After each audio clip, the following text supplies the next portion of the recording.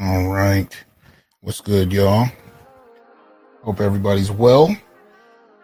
Yeah. Been a little minute.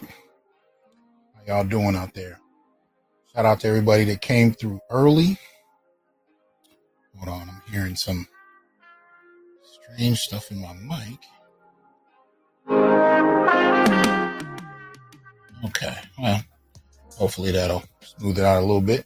Anyway, good to see some of y'all. It's been a little minute. What's going on? Great I9, what's happening? Mike King, what's up? No One, Aaron, Smooth Groove, what's happening? F Holiday, Joe, what's good? Shout out to Layman's Journal, still doing that good work. Y'all make sure you check out Layman's Journal and subscribe. See what's up? Tommy, what's going on? You know, Jamel, what's going on?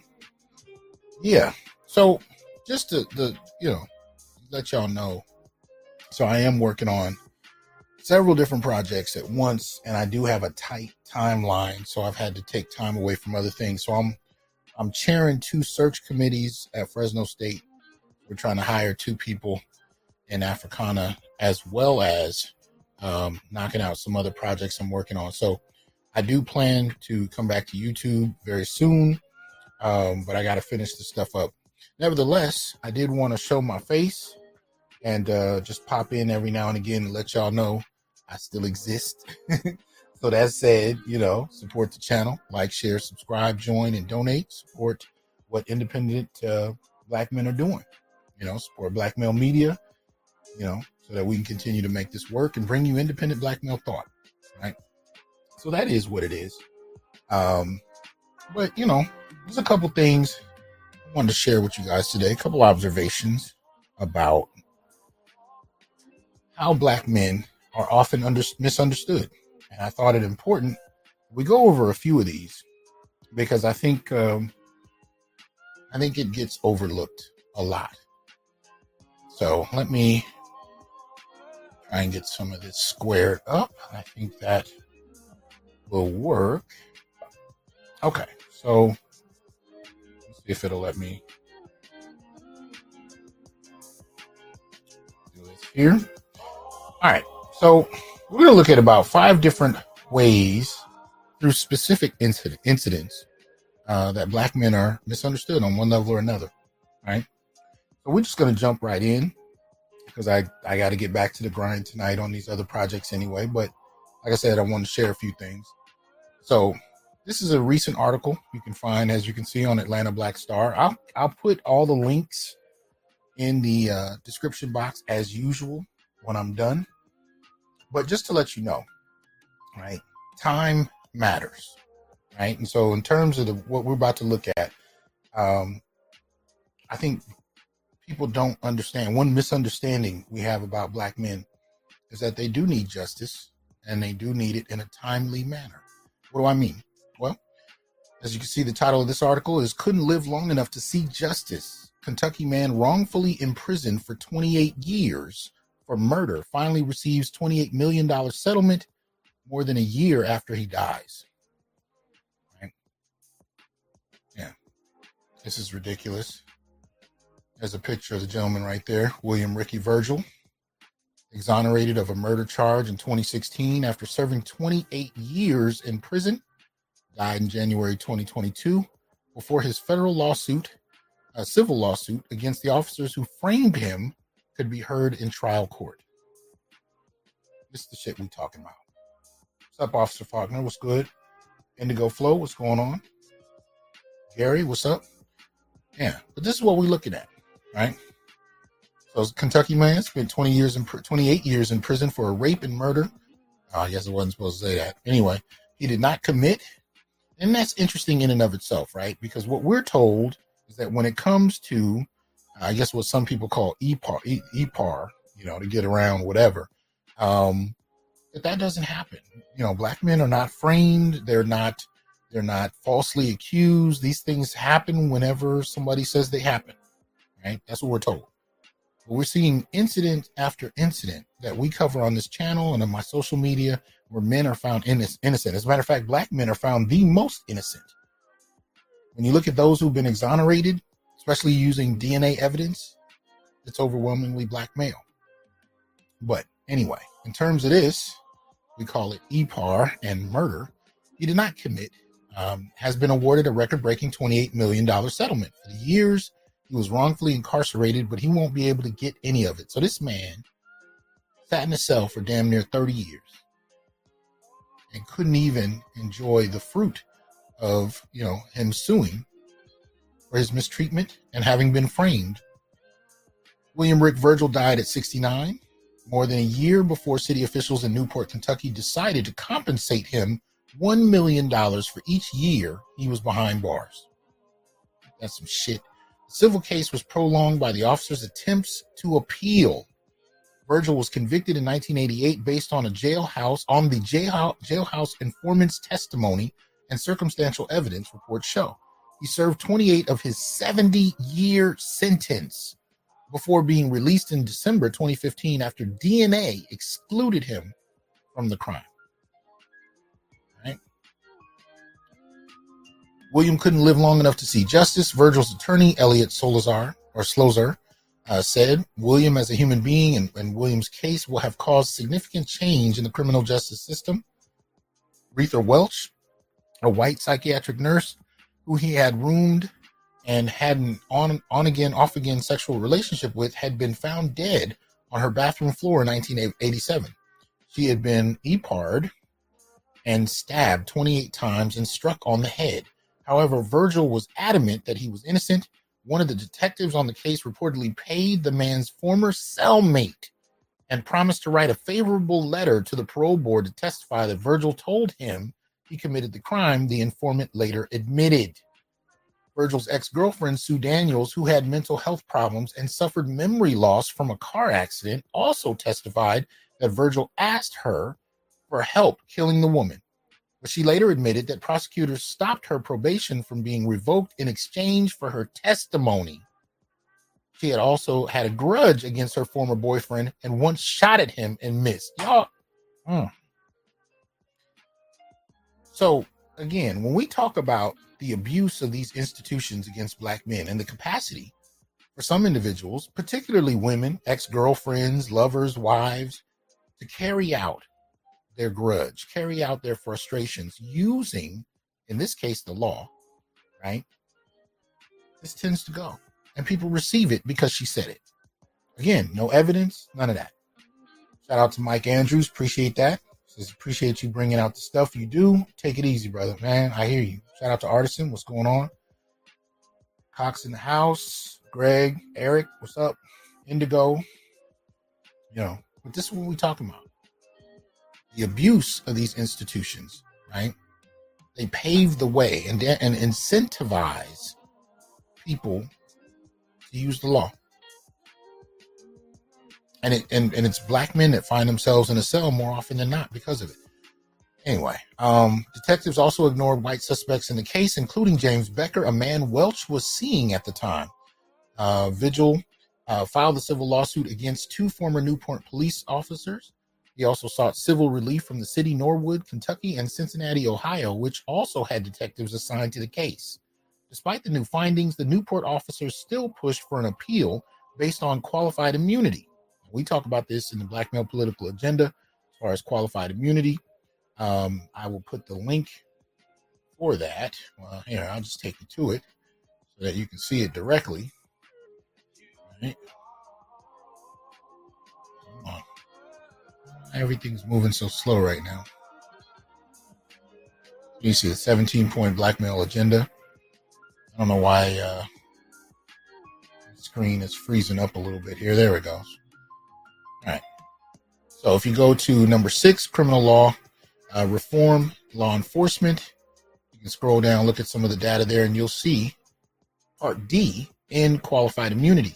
Often negotiated into union contracts, qualified immunity is a legal principle that grants government officials, especially law enforcement, performing discretionary functions immunity from civil suits unless the plaintiff shows that the official violated clearly established statutory or constitutional rights of which a reasonable person would have known. Now, do you know how difficult it is to actually prove that police officers illegally framed you? This man was incarcerated for 28 years. How many other prisoners are locked up and can't prove that they've been framed? So, anyway, continuing on, Newport City Manager Tom Frome told WCPO that city officials felt it was prudent to settle this case due to the current climate of anti-police sentiment and that the case was over 35 years old. Strongly believed that the Newport Police Department actions and conduct were appropriate and professional, he said. Nearly 70 years old and having spent several years in prison, Virgil battled cardiac and renal problems and struggled to secure health care coverage, according to his cousin, Jerry Coleman. Coleman told Cincinnati Enquirer he had difficulty getting Medicaid or Medicare because he had no paycheck stubs. He died hours before seeking medical treatment and a week after finally receiving his medical cards. God damn it.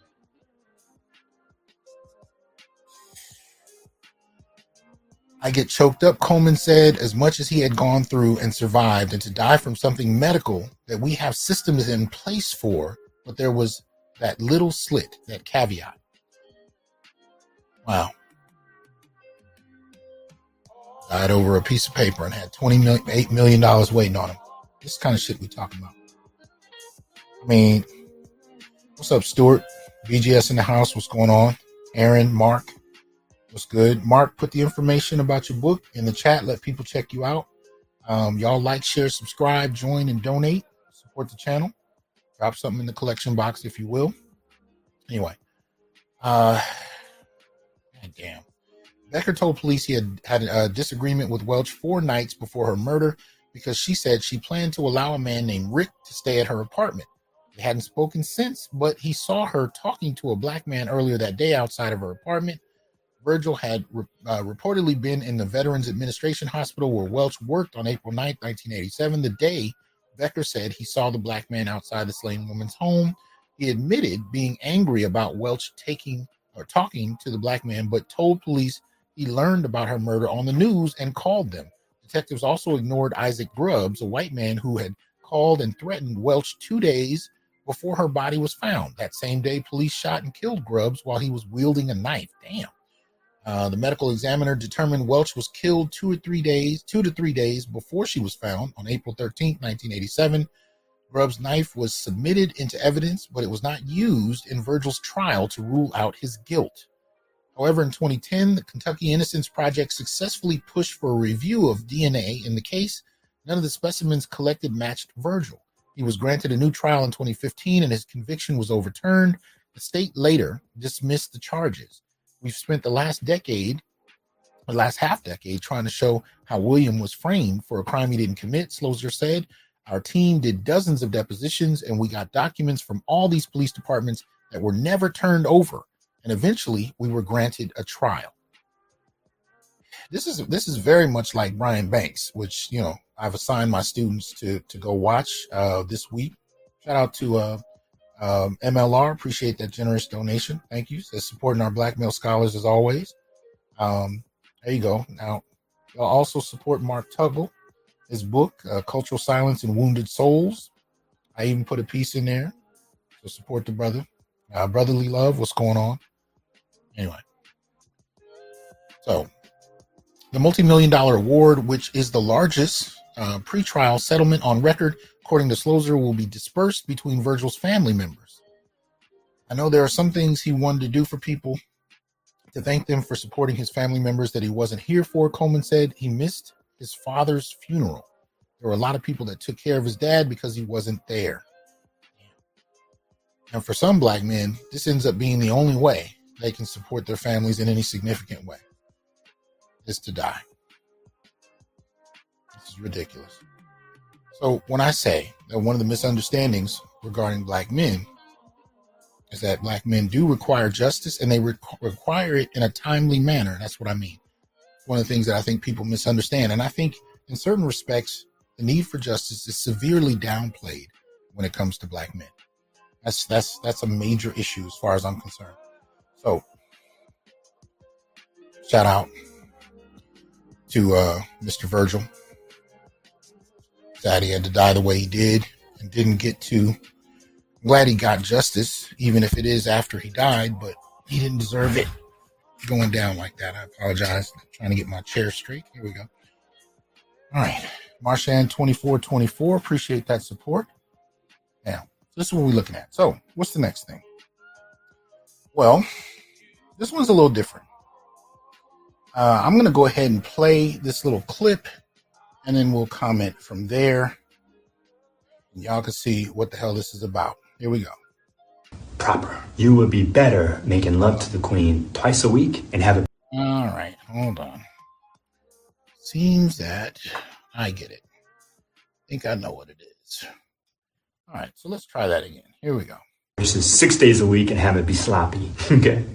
Warm up every. Yes. When you make love to a woman, make love proper. You would be better making love to the queen twice a week and have it be quality versus 6 days a week and have it be sloppy. Okay.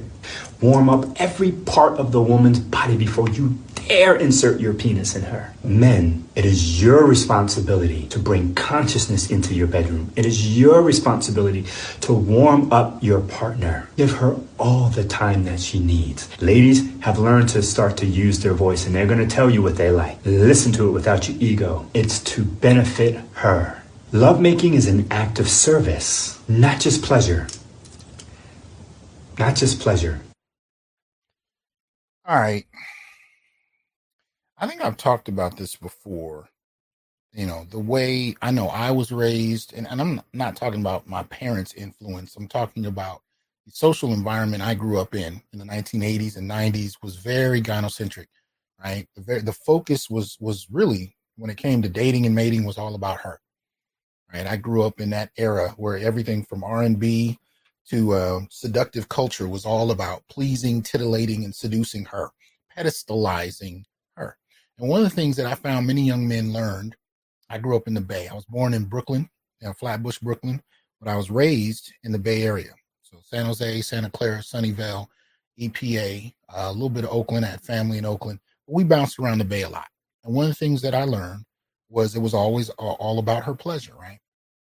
And so when I was coming up, especially through high school, we would routinely talk about the length of time we spent pleasing women, to what extent we went, what kinds of reactions she gave. And most of the time, the only thing brothers expected in return was that she starfish. She just kind of lay there and receive. And that was what sex was. It was her receiving, and your value was determined on how creative you could be in extending and giving, right?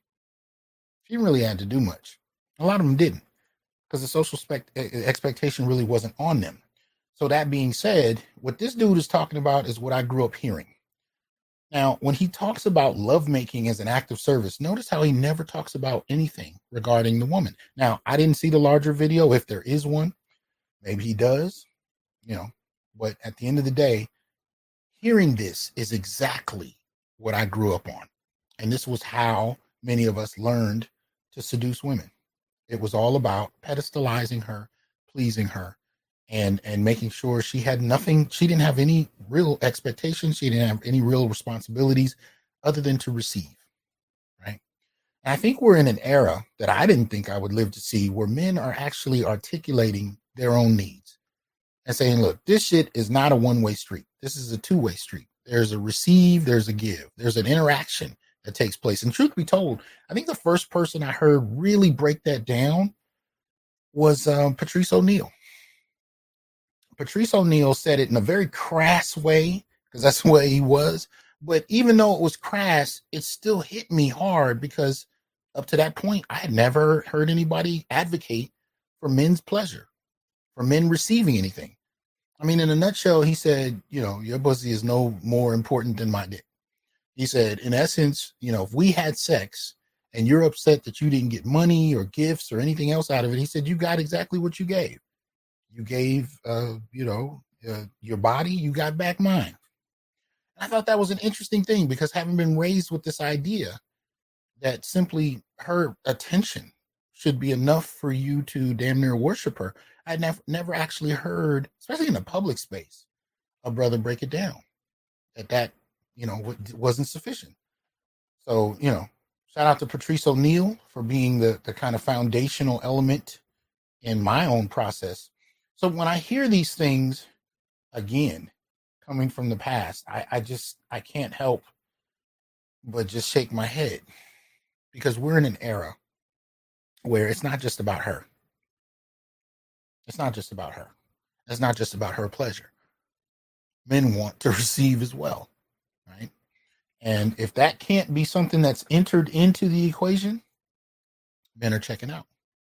And they're going to find options where reciprocity, or even having them be prioritized in the relationship, is something a lot of brothers here have never experienced, and they're willing to go look for it.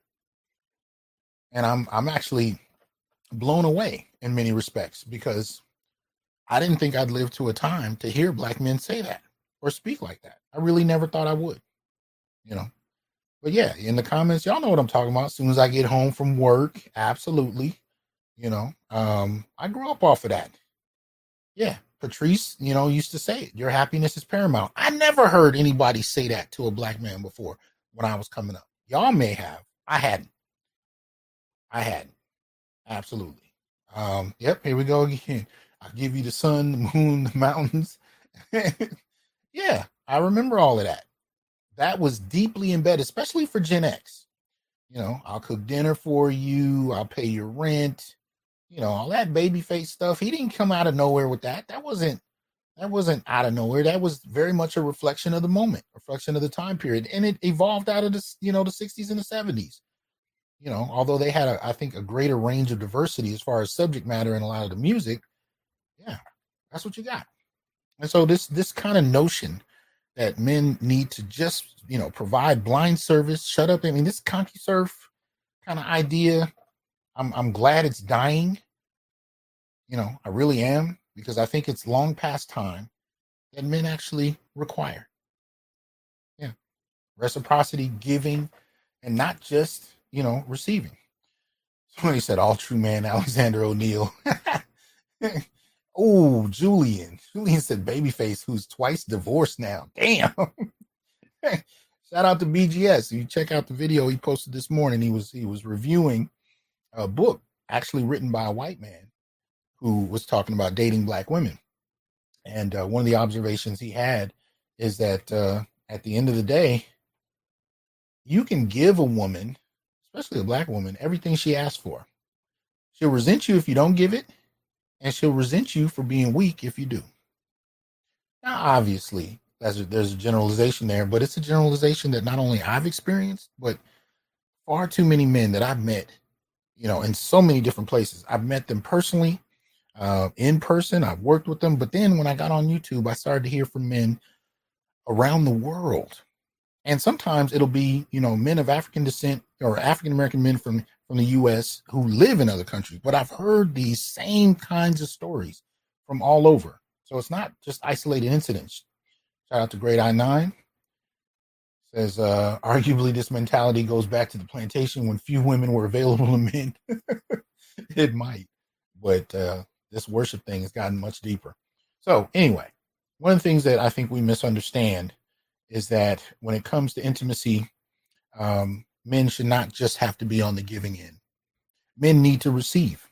And if that's a complicated issue, and it's more than reasonable for men to go elsewhere to find people willing to extend to them. And if that's something you can't understand, then you're just not going to understand it. Anyway, so let's continue. What else we got? This one is an interesting one.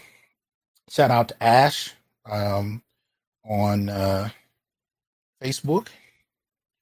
Go ahead and put this one up. All right. You guys might find this one a little entertaining. I know I was caught off guard. There you go. All right. So, this is, oh man, no, that's not the one. My bad. Hold on. There it is. All right. Yep, you can see I'm already back to being rusty.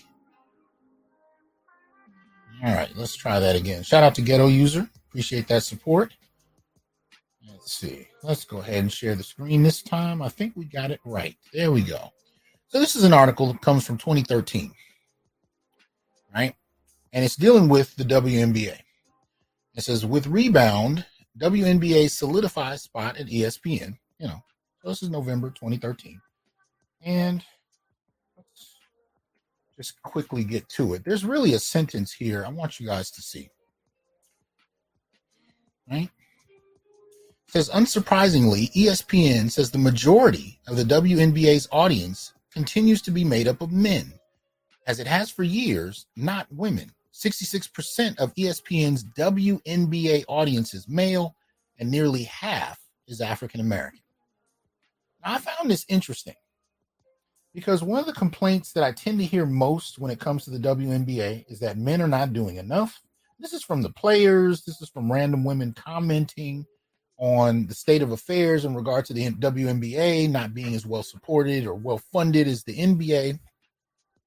It's this underlying idea that men hate women, that men who are just so patriarchal can't appreciate women and love to celebrate their failure. They don't support them, so on and so forth. Yeah, but shout out to Ash. I didn't even actually know. I don't watch a lot of sports. Shout out to T-Breeze. Appreciate that support. He said, you can burn up my clothes, smash up my ride. That pretty much, man. That's what we saw. Anyway. So the WNBA, as it seems, is supported differently. So I decided to look into this a little bit more. And of course, I wanted to, kind of find out what the stats had to say about this in 2023. So let's see what they had to say. So, you can see their level of interest in WNBA in the United States as of March 2023 by gender. And what this shows you, we'll start on the right side. So the right side, can't make it out. is female. And this is measuring the level of interest, right? So the light blue line at the bottom are avid fans. So it says, 4%, right? Of those of women who express females who express interest in the WNBA, 4% are avid fans. The dark blue, navy blue, 19% are casual fans, and 77% are not fans. Just not fans at all. Then you go to the left side. The light blue at the bottom is almost 3 times as high in terms of avid fans. Those are men supporting the WNBA. You get to casual fans, it's still 10% more than the women at 29%. And then you have 60% that are not a fan. So it's interesting. Now, when I posted this on Facebook, y'all would be amazed at how many men were actually actively watching WNBA while they were reading the post. That's what was killing me. They were like, I'm watching games now. Right? So even though we constantly hear that nobody supports the WNBA, most particularly men need to do better, we find that men have been doing better. And the only person that I've heard call this out publicly in terms of the lack of support from women is Bill Burr, the comedian.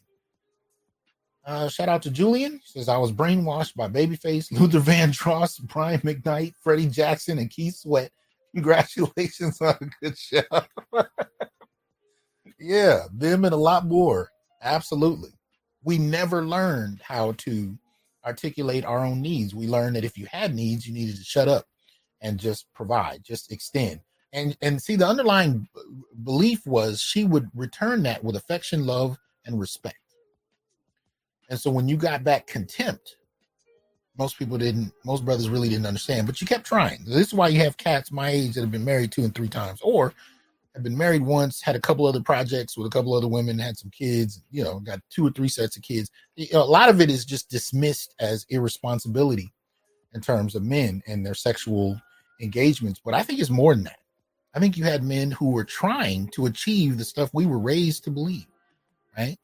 That pedestalizing women would lead to happiness, love, affection, and respect, and loyalty, right? And you actually found that the more you gave, the less you got back. And you were going to get contempt either way, whether it was because you gave her what she asked for or expected of you, or that you didn't, and you failed. Either way, you were met with contempt. Either way, you didn't get the love, the respect, the loyalty, all the things you thought you would, all the things we were told we would if we did it. So, yeah. But as far as this is concerned, I just thought it interesting because I had not really heard just how much support, right, men have been providing, right? And it's actually women not doing it. So Bill Burr was right. Shout out to him. He called it.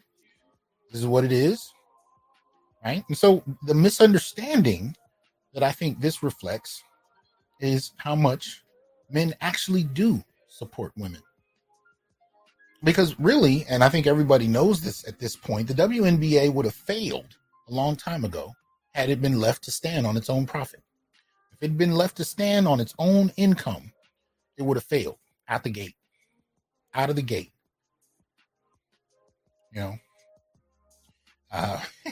Shout out to Artisan. Artisan for the education. Never heard the term starfishing before. Oh, yeah.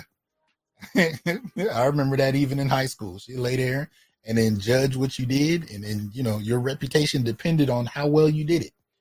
She didn't have to do shit. Just show up. But anyway, that aside. So shout out to Bill Burr, as Indigo says in the chat. It says he's been effing with him since 2004. I was okay with Bill. I preferred Patrice. But I do think Patrice stepped Bill's game up a lot. And then after he left I had respect for Bill because he demonstrated publicly his love for Patrice. I got a lot of respect for that. I had a lot of respect for that. He was one of the number of comics that stood up to attest to Patrice's brilliance and had nothing but respect for him long after that. And so I appreciate Bill, but I also appreciate his honesty. And he pointed it out. He said, if women support the WNBA, there wouldn't really need to be support from men. So I found it interesting. So shout out to Ash on Facebook for being willing to point that out. and help us reveal yet another misunderstanding. Got Officer Faulkner in the building. Appreciate that support. Says the WNBA proves once again that even women think their own athletic endeavors suck. Damn. Damn. Hey, is what it is, right? So I thought that little bit of information might be of use to some of y'all. And again, as I said, I will put all the links in the chat once I'm done, in the description once I'm done, so you can examine this yourself. But we looked at it from 2013 and we carried it all the way up to 2023. And according to the data, it seems to hold pretty consistently that men are the ones that have been supporting this. Okay. And have gotten no respect for it. No appreciation, no acknowledgement. If anything, they've been slapped in the face publicly and villainized for not supporting enough. I would have respected it more if I saw more players and people involved with the WNBA that come out starting with, we appreciate those that support, most particularly the men. And I ain't gonna lie, considering the state of the NBA, most particularly black men that support the WNBA, we're going to start out by appreciating them. We're going to appreciate the players that show up to the games just to make sure there's attention on what we're doing. I've seen some of these players actually attack the men, right? For supporting, for showing up at games, or for mentioning key women players. Some of these cats have actually been attacked by some of the female players for not doing enough, even when they're doing it. Just, dismissed altogether. And yet we find out beyond individual athletes, men in general have been supporting. So something to notice. Okay, so this is a little interesting. So there's a number of separate videos that I'm going to play. They're all about a minute. There's about 5 of them, but they're all one story. So I'm going to go ahead and play them back to back, and then I'll explain as we go. Some of you guys may have seen this already, but let's go ahead and check it out. Let me go ahead and just adjust the sound. And let me start from here. So I'm having to use. Okay, here we go. There we go. So now got the sound all the way up.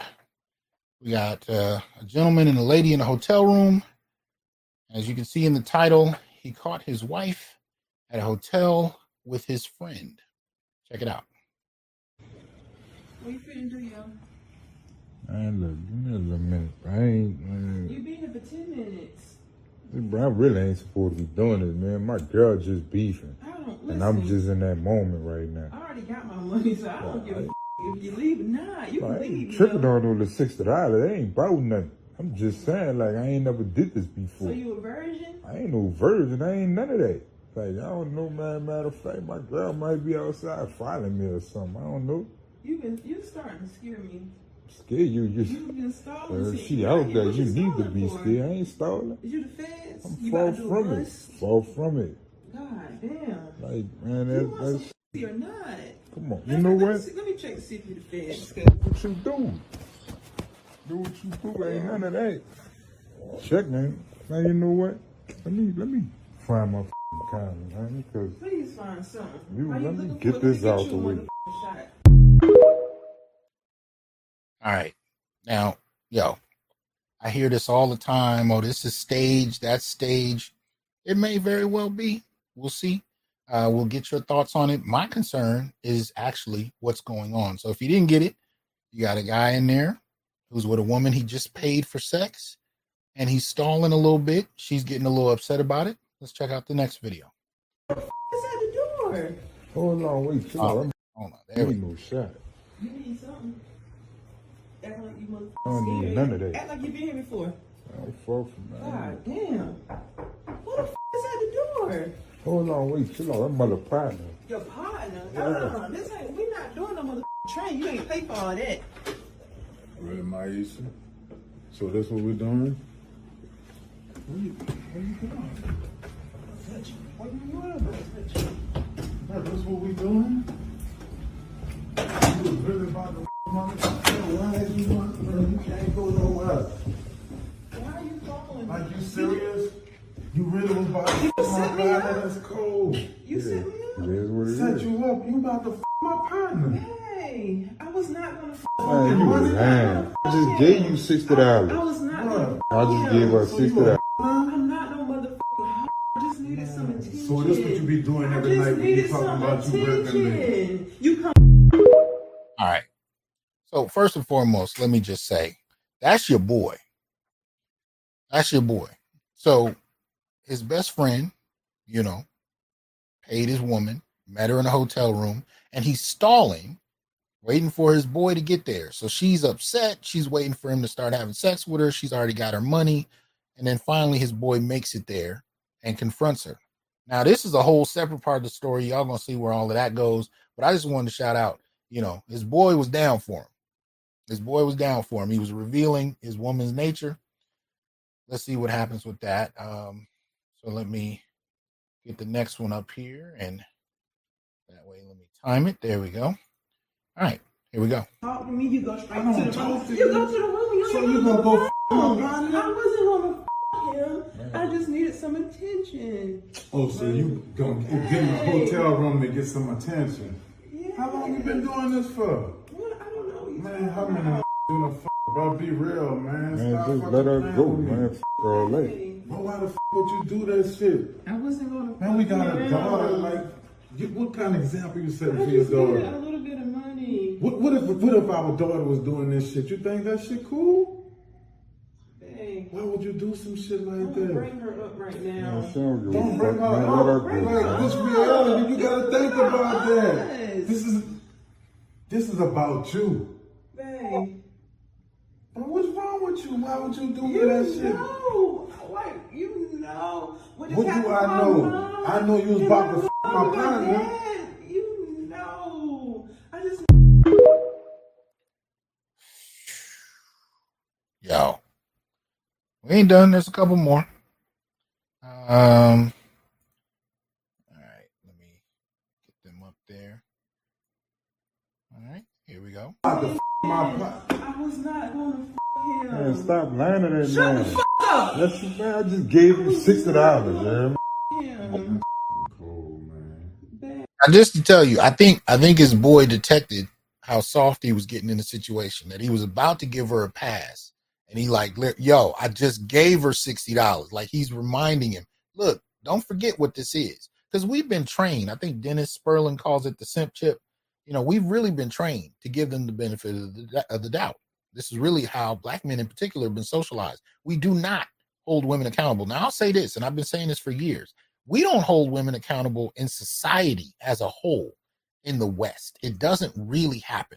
This is why 65% less sentences are extended to women for the same crimes as men. It's not an accident. Women are not held accountable on a societal level. But when it comes to the black community and black men in particular, we especially don't know how to hold women accountable. So it doesn't take much, even in a situation as egregious as this, for her to get off. The first thing she did when he knocked on the hotel room door, the door opened and she saw him, she started walking. She started walking. And he's following her around like a child, trying to get her attention. And the only reason she's even talking to him is because he backed her into a corner she couldn't physically walk out of.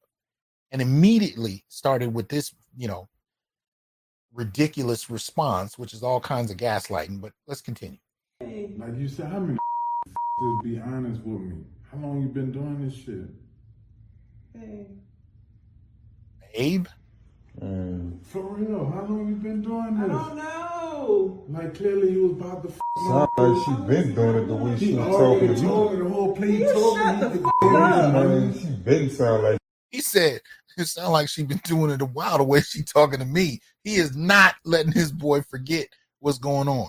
He's not. He's like, I just paid her $60. And now notice her tone when she switches back and forth from her man to this dude.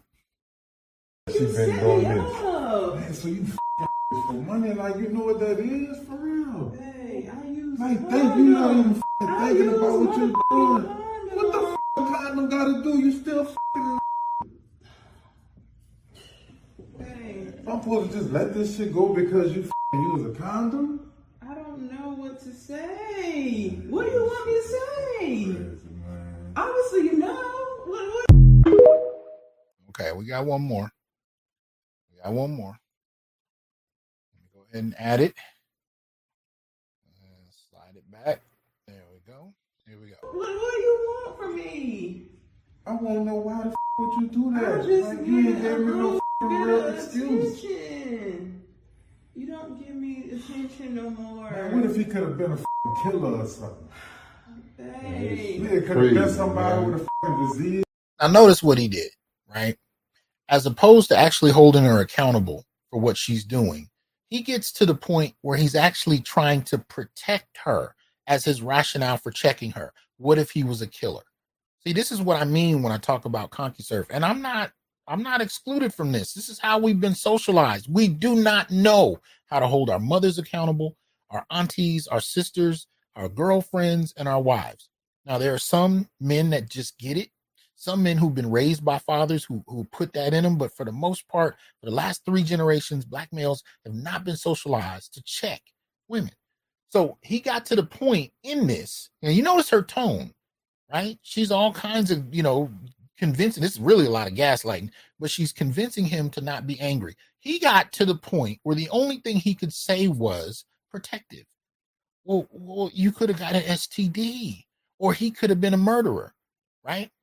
Now let her have showed up at a hotel room where he was seeing some other woman, and you ask the question: is she there to make sure that he's not going to get mugged, he's not going to get shot or stabbed, or that he's not going to get an STD? Tell me what happens when she knocks on the door because she suspects he's seeing another woman, or even a prostitute, right? We've seen videos like that where the response is violent, right? Violent, and she feels justified in being violent. This cat doesn't even feel justified in being angry.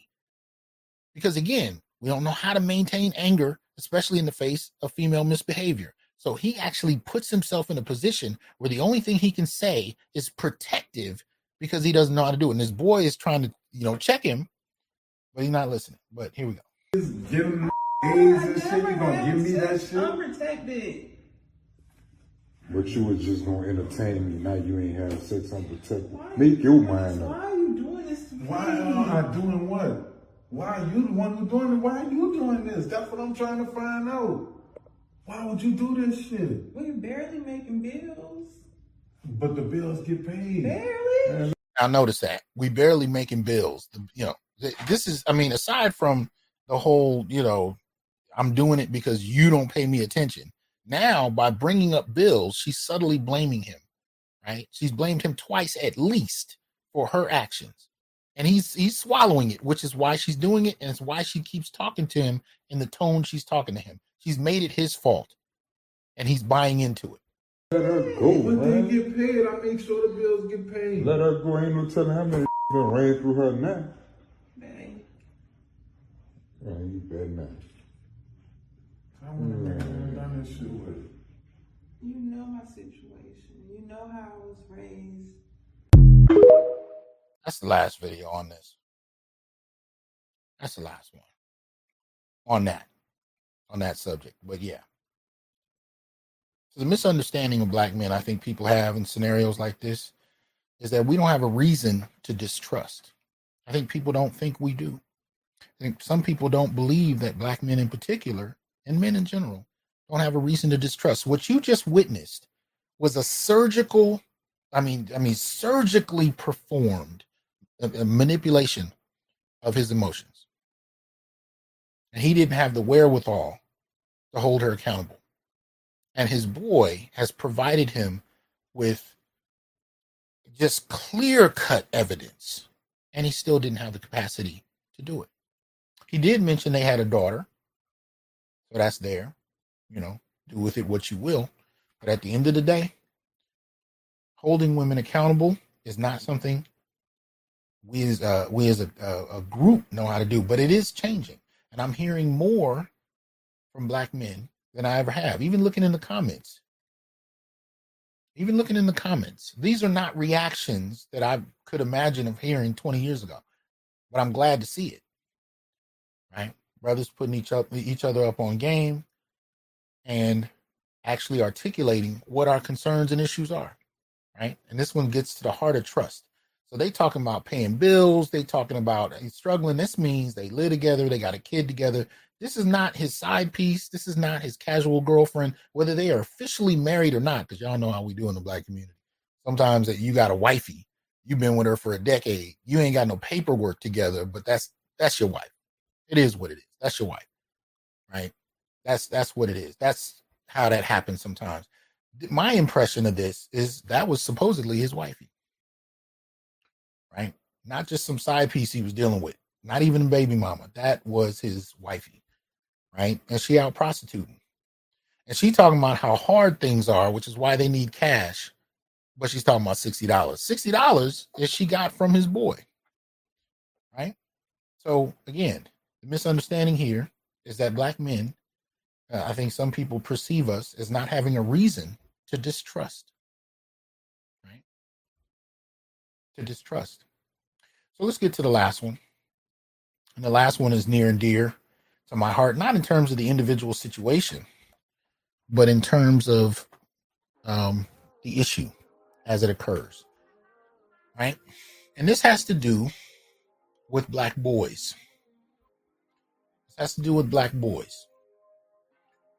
Let me get this up here so you can see it. All right. Let me stop this video here. All right. So you see the title. This is People Magazine. Now, this is 2019. But I had not run across this piece, I don't think.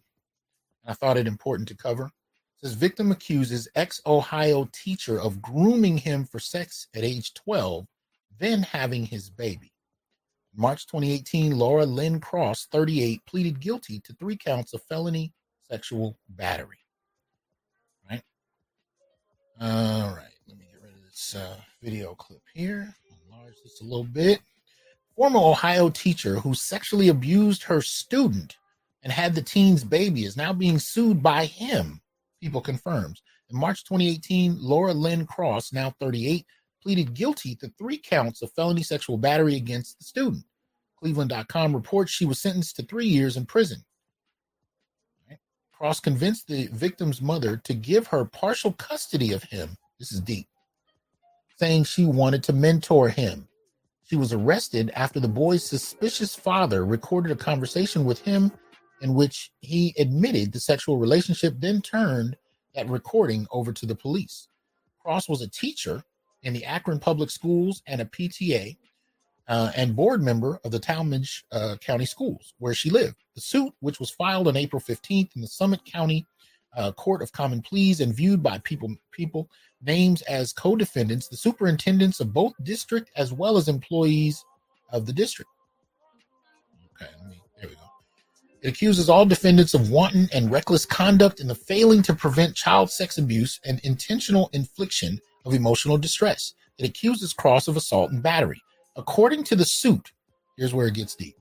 Cross allegedly began grooming plaintiff at the young age of 12 as his 6th grade music teacher and continued grooming him at the young age of 14 as his 8th grade language arts teacher.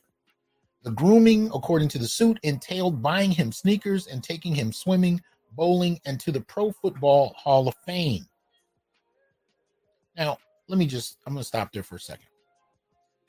As far as society is concerned, again, and this is something Dr. Curry has talked about in the Man Not and in other publications, most people in society do not know how to empathize for Black males.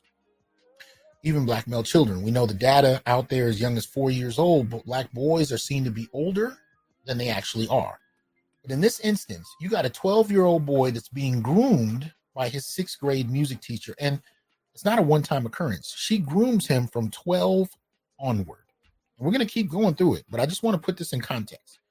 If this was a male teacher who had taken your daughter at 12 and begun to groom her, and somehow convince the family that he should get partial, what's the actual term they use in here? I want to find the actual term. It says Cross convinced the victim's mother to give her partial custody. So that means you got a male teacher that gets your daughter, starts grooming her at 12, and manages to get partial custody of her while grooming her. And then eventually gets her pregnant. That's what we're looking at here.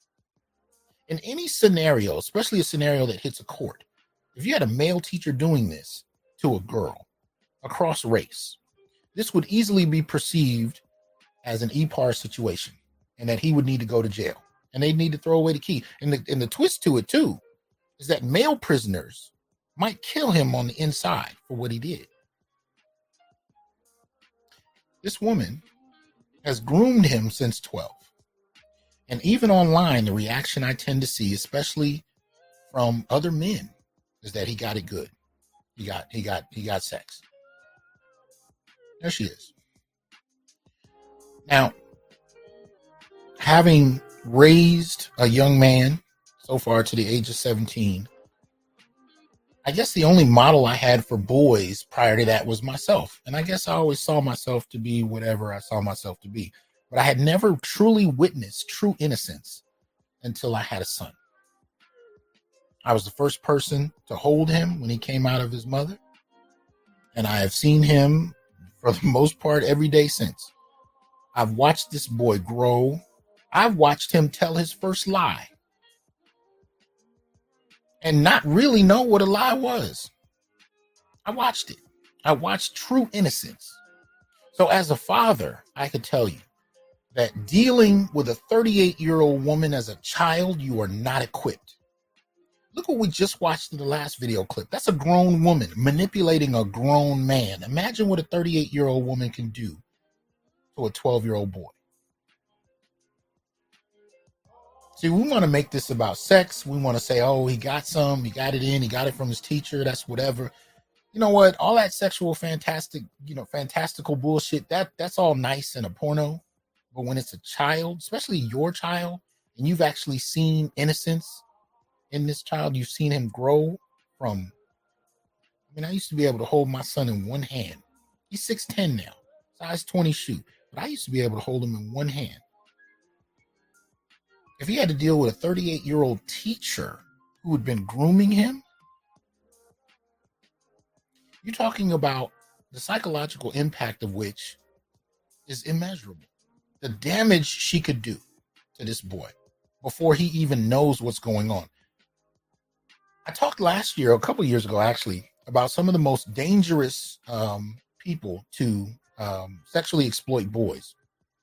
A few years ago, I was doing some research and I was looking up Catholic priests, and I read the stories about priests, and they are devastating in terms of what those priests were doing to boys. But you know who's worse off than that? Nuns. Look up articles on nuns who have sexually exploited boys. The reason I say it's worse is because what you'll have happen historically is that nuns will get pregnant. And so here you'll have 13, 12-year-old boys who have impregnated the nuns who are the teachers at the schools they attend, right? These nuns are taking advantage of them sexually. Then she gets pregnant. The boy finds out.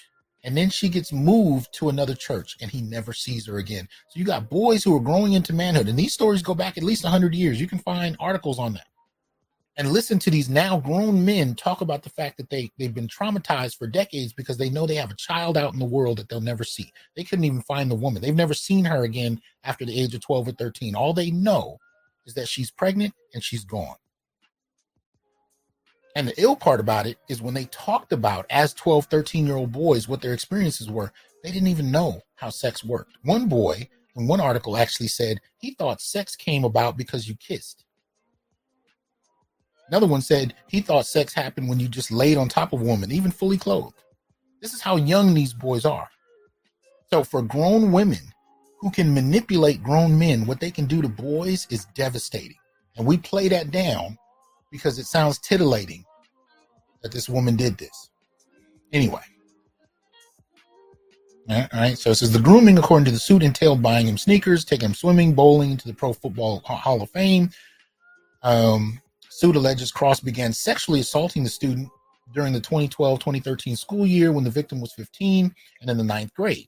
So she groomed him mentally until she started having sex with him at 15. During that time, according to the suit, the boy was almost living at Cross's home, and the two came to school together every morning and left together in the afternoon. She made him her man. But notice, these kind of women, they make, when you're talking about dealing with a young boy, It's about control. At the end of the day, it's about control. There's no way in the world he could control her. There's no way in the world he could really push back. She runs that. That's the same thing when I talk about son husbands and husband sons, whether it's a woman's biological son that plays an emotional role in his life that he really shouldn't be playing. That's the son husband. She controls him. She uses him for the sexual engagement, sexual energy, the dynamic between male and female. She uses him for that. But it's supposed to come from a grown-ass man. She uses her own biological son to get that because she's in control. Now, take a husband's son. This is a grown man that is not biologically related to her. But she's in a better class position, a better financial position, a more stable position. She has a living domicile. She has a car. A lot of these dudes are homosexuals, couch surfing from home to home. And she'll take him in. She might marry him. She might even have kids. And when she's ready, she'll put him out. Right? BGS had a video up, I think last week, of a couple of these guys together, where a woman is actually berating her man because he didn't answer the phone and bring her tampons to work. So she's berating him on camera and all his friends. This is a collection of husband sons, right? But again, the dynamic in that is about control. Now, you take a situation like this where you're talking about a grown teacher exploiting a student. What do we have yet again? Control. We're talking about a practice in women where identifying men that can be controlled is something sought after, right? But in this instance, this boy didn't have a chance. There's no way that he's going to be able to handle a grown woman manipulating him from the age of 12. It says when the boy's father became suspicious and tried to discuss the situation with school employees, nothing was done, the suit alleges. Why? We don't empathize for boys and men. And if anything, he was lucky that he got something. That's the perspective we have. Even if this shit has him in therapy for the rest of his life. See, that's the thing people don't understand. Check out Dr. Tommy Curry and Ebony Utley's paper, She Touched Me. They actually talk about the impact on boys who've been sexually molested is the same as it is on girls. Girls go through years of trauma, and y'all have all met a broken woman who was molested. The finer she was, more likely she was molested. And a lot of them have been molested. A lot of women have, especially in the black community. A lot of them have. But the trick to it is a lot of the boys have too. We just don't pay any attention to them. So women and girls get all the attention in terms of molestation. And we understand when they need counseling. We understand when they're broken. We understand when they don't know how to function. We do not understand when boys have the same reactions to the same types of molestation. The difference is boys' experiences are ignored. And when they're brought up, it's either a joke, especially if we talk about boys who've been in prison, or it's something they should be happy about because they got some pussy. This is ridiculous. But this is what we do. So we got boys that grow into grown men who continue to be traumatized. And this shit can get so deep that the very way you process pleasure sexually can still be tied to something that happened to you at 8 years old. Everybody has certain sexual proclivities, things we engage, things we like, things that we, it could be fetishes. It doesn't matter what it is, right? Every person has their thing of what they're into. But what we don't often understand is when boys are molested, and this happens with girls as well, when underage children are violated, this disrupts so much that's still in development that they can carry this with them throughout the rest of their lives. The very idea of how pleasure is processed can be permanently changed based on an experience that traumatized them, even an experience that they were told they're supposed to like. And it can happen in ways that are hard to predict. These kind of situations can cause lifelong psychological trauma, but we ignore it because he got some. Okay. And the boys, so after the victim moved in with Cross in August 2013 and then began attending Talmadge High School, she continued to sexually abuse him. During the 2013-2014 school year, it was well known in the school community that defendant Cross and the plaintiff were having sex, the suit alleges. Again, the boy's father allegedly told multiple authority figures, but the suit says nothing was done. Excuse me. Cleveland.com reports a federal judge dismissed a similar lawsuit on the grounds that the 2-year statute of limitations had expired. People's call to the Akron Public Schools was not immediately returned, but district spokesman Mark Williamson told Cleveland.com Wednesday so as not to prejudice this or any other case, Akron Public Schools withholds comment on pending litigation. It's interesting to hear that the 2-year statute of limitations had expired. I can't imagine a girl coming forward and talking about a teacher who had sexually molested her and that not getting traction. That's interesting. Okay, so that's the piece there. So there you go. No, that's actually another one. Isn't that a trip? All right. Let me get this off the screen. That's what we're dealing with. So the misunderstanding on that one is that black boys don't need to be protected, especially as long as they're getting pussy. Right? 5 ways that black males are misunderstood. Justice in a timely manner. That intimacy is reciprocal and not one way.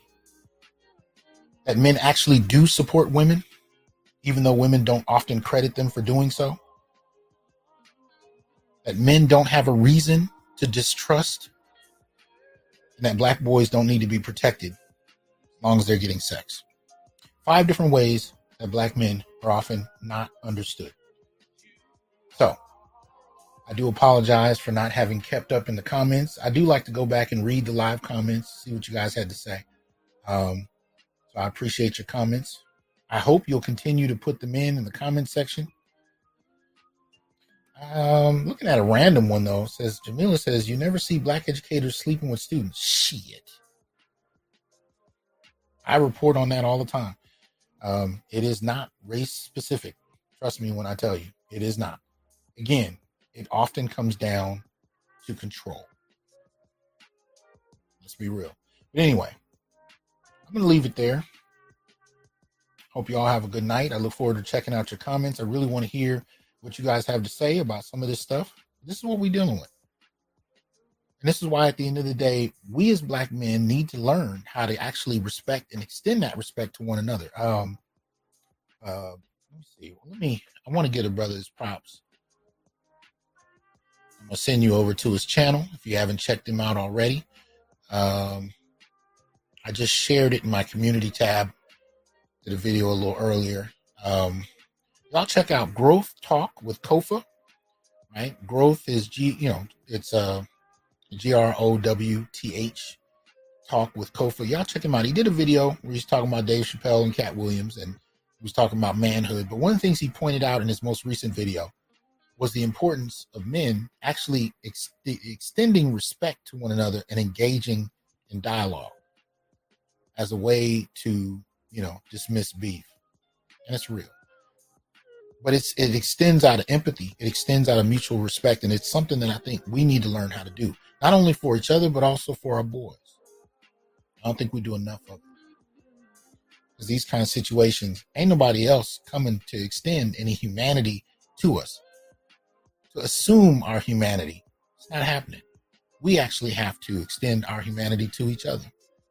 We got to humanize each other and actually have a dialogue that advocates for us. Anyway, y'all have a good night. I'm going to get back to this grind. I will talk with y'all soon. Peace.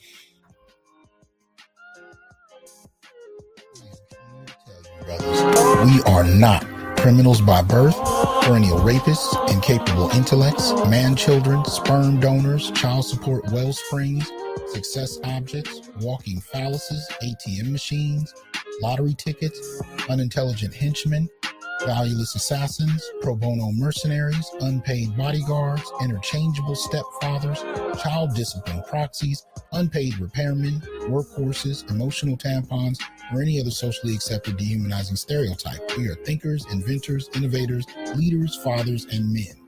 Embrace your humanity, know your worth, and extend your time, attention, and resources only to those who genuinely respect you. And remember, your worth is not defined by meeting other people's narcissistic and selfish and unrealistic needs. You define your worth. Peace.